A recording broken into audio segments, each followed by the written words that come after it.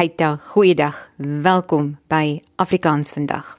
Potsent joernaal van die projek teksredaksie.co.za en ons gelyknamige woordeboek van eie tyds Afrikaans, Afrikaans vandag. Ek is Jana Luther, redakteur van die 6de uitgawe van die handwoordeboek van die Afrikaanse taal. In Oktober 2019 begin ek en 'n paar oud kollegas ook om inhoud te skep vir die taalpraktyk, vir teksredakteurs in Afrikaans. Ons deel inhoud vir taalpraktisyns, taalpraktykstudente, dosente, mense wat professioneel in en met geskrewe Afrikaans werk, en ook vir skrywers, want 'n teks begin by 'n skrywer. As mens iets skryf, dan skryf jy dit tog vir iemand. Miskien vir jouself, 'n dagboekinskrywing, vir later eendag, vir jou kinders, vir jou kleinkinders.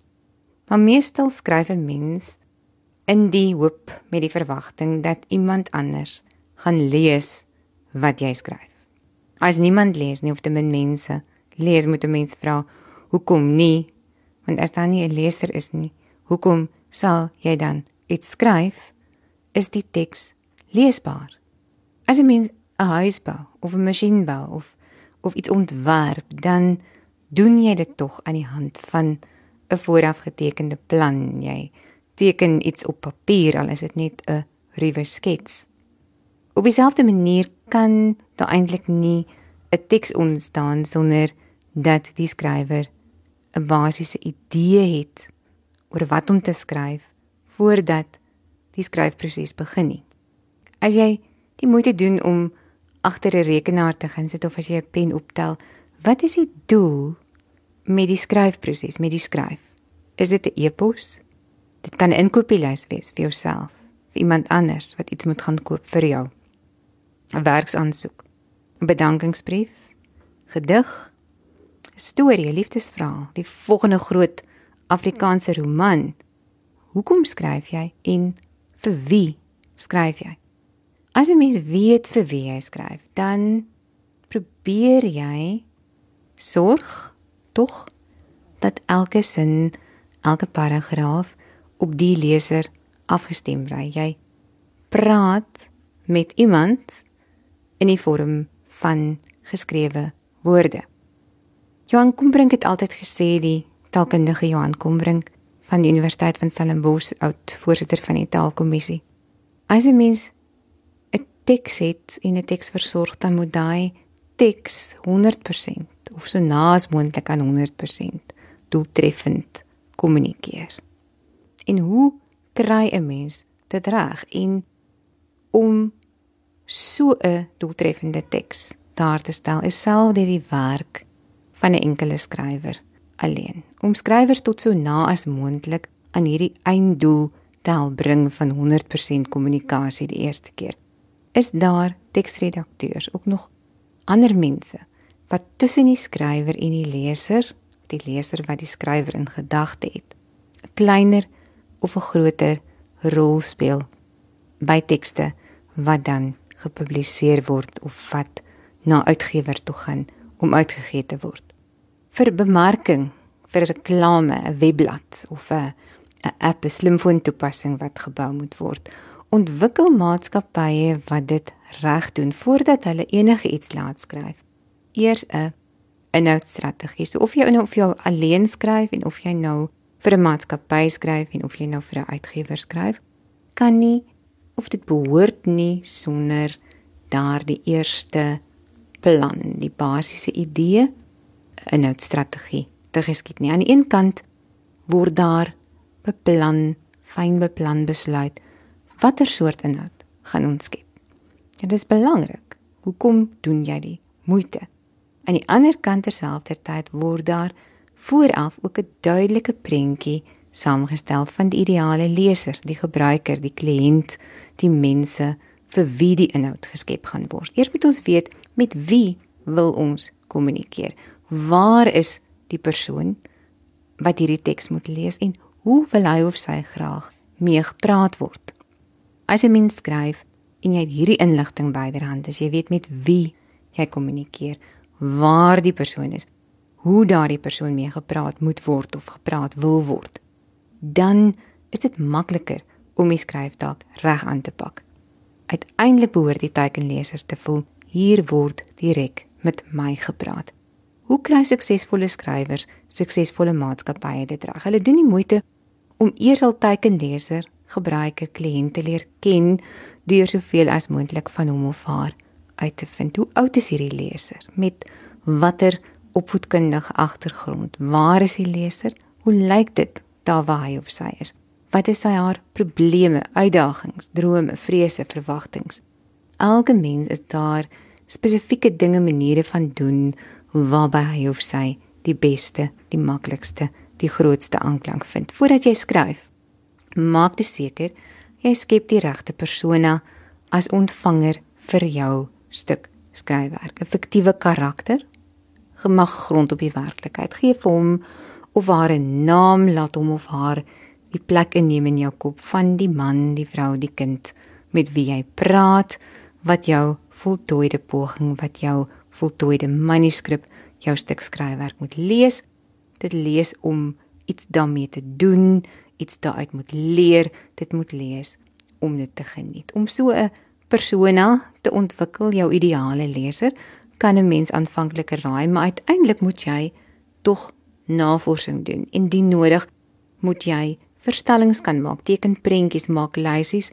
Skrywers sê dikwels dat hulle in Excel dokumentwerk hou, 'n spreiblad byhou, inligting in tabelle by, sodat jy niks vergeet nie. Hoe lyk jou persoon? Fisieke kenmerke, karaktereienskappe, trekke. Wat doen hy of sy elke dag? Waar? Wat is sy haar storie? Hoekom doen jy dit? Sodat jy as skrywer in jou leser se skoene kan klim as dit ware. Vorm die duidelikste prentjie wat jy maar kan van die mense wat jy wil hê van jou skryfwerk. Nie net moet lees nie, maar ook moet hou. Die mens wat jy dink dit die nodigste het, wat iets daaruit moet leer, of die persoon wat jy dink die meeste sal geniet wat jy skryf as dit 'n kreatiewe stuk werk is. En deel en bespreek die navorsing, gesels met iemand daaroor voor jy skryf, terwyl jy skryf, na afloop van die skryfproses, met jou uitgewer, met jou redakteur, dink na, oorweeg, besluit, besluit. Dit is die fases wat die skryfproses voorafgaan. Dit is ook die fases wat op die skryfproses volg, want dieselfde fases gaan ook die leesproses vooraf. Baie min mense sal 'n boek optel, dit oopmaak en sommer net begin lees. Dit is onwaarskynlik dat 'n nuwe besoeker aan 'n webblad dadelik elke bladsy volledig gaan bekyk. Wat doen jy as jy by 'n webblad kom? Hoe lank bring mense deur? Hoeveel sekondes, minute, wanneer jy vir die eerste keer op 'n nuwe webblad land? Skrywers, maatskappye, uitgewers besluit daarom vroeg reeds ook, hoe gaan ons die leser so lank as moontlik op hierdie bladsy hou? Hoe gaan ons die leser se aandag trek? Hoe gaan ons die leser se aandag behou? Wat is die beste formaat waarin ons inhoud kan aanbied? En dikwels word daar op verskillende formate besluit. Papier, afhangende van die leser, e-publikasie, gaan ek my inhoud aanlyn publiseer, en indien aanlyn of op rekenaar, waar gaan my leser die inhoud verkies om te lees? Op rekenaar, op tablet, op 'n slimfoon.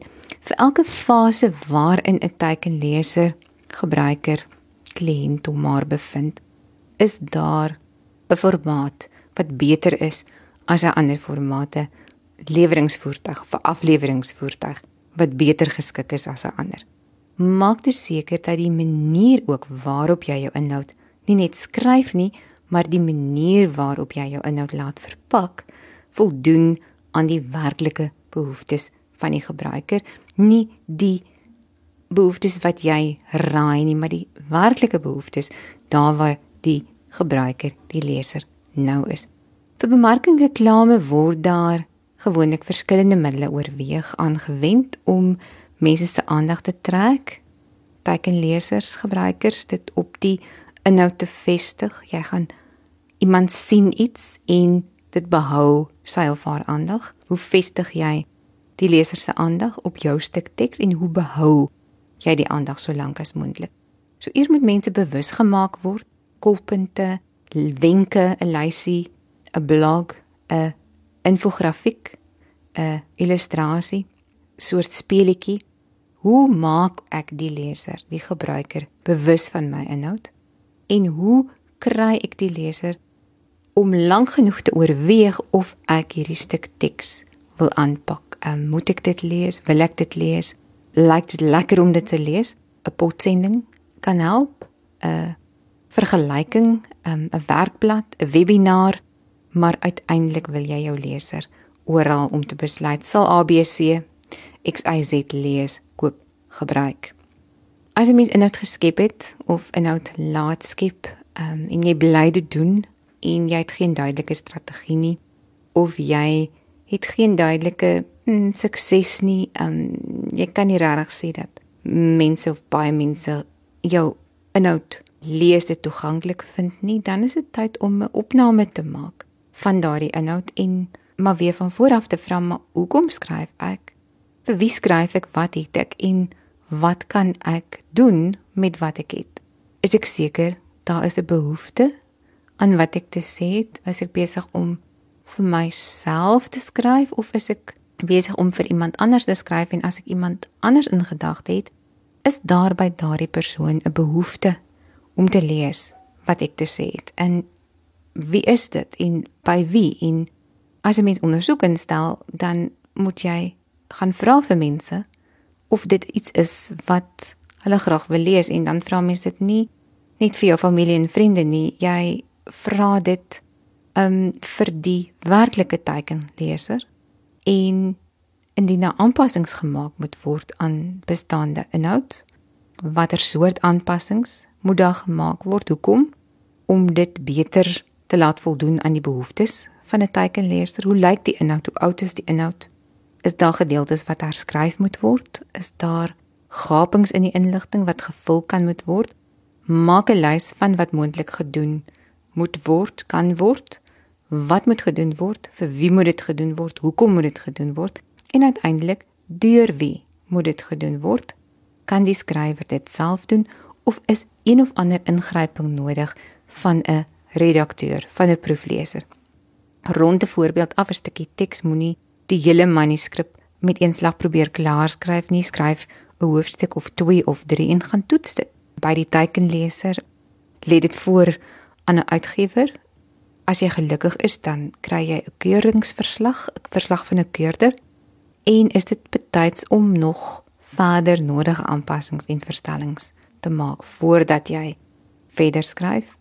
Dikwels het skrywers hulp nodig van 'n teksredakteur, en veral as dit 'n manuskrip is wat uiteindelik gepubliseer gaan word, dan kan 'n skrywer dit nie op eie houtjie doen nie, of behoort 'n skrywer dit nie op eie houtjie te doen nie. Op die minste gaan jy 'n proefleser nodig hê, en ek dink dit is belangrik om hierso te sê dat die redigering van 'n teks nie die verantwoordelikheid van 'n proefleser is nie. Dikwels kry ons deesdae van uitgewers 'n opdrag wat sê lees hom op die skerm, en sonder dat dit duidelik gestel word of die lees op die skerm die werk is of die werk wat verwag word van 'n redigeerder, en of dit beperk is tot die werk van 'n proefleser. Oorweeg verskillende verpakkings, lewingsformate. Onthou die mens vir wie jy skryf. Gaan hy of sy lees vir werk, vir opleiding, vir plesier? Hoe oud is die leser? Op watter leesvlak? Watter kwalifikasies? Watter belangstellings? Is dit iemand wat 'n papierboek verkies bo 'n e-boek, of andersom? Is dit iemand wat data kan bekostig, wat graag aanlyn wil lees? Hoe dan liefs? Op rekenaar, op tablet, op slimfoon? Is dit iemand wat 'n liefdesromans gaan verkies bo literêre fiksie, nie fiksie bo fiksie, en so meer? Is dit iemand wat heeldag aan die beweeg is, daarom liewer na 'n potsending sal wil luister as om 'n blog te wil lees? Dink heeltyd, wonder, vra oor die leser, sodat jy as skrywer seker is jy kies die beste inhoud, die regte formaat. En as jy klaar is met jou beplanning en met die skryf, dan kom redigering en proeflees. en nog ander dinge aan die beurt, voor en terwyl die inhoud verpak word en voordat die eindproduk bekendgestel word. Dit is belangrik dat skrywers nie sonder meer van hierdie stappe oorslaan nie. Op die redaksionele proses fokus ons by teksredaksie.co.za en in hierdie Potsendjoernaal Afrikaans vandag. Ek is Jana Luther, tot die volgende keer.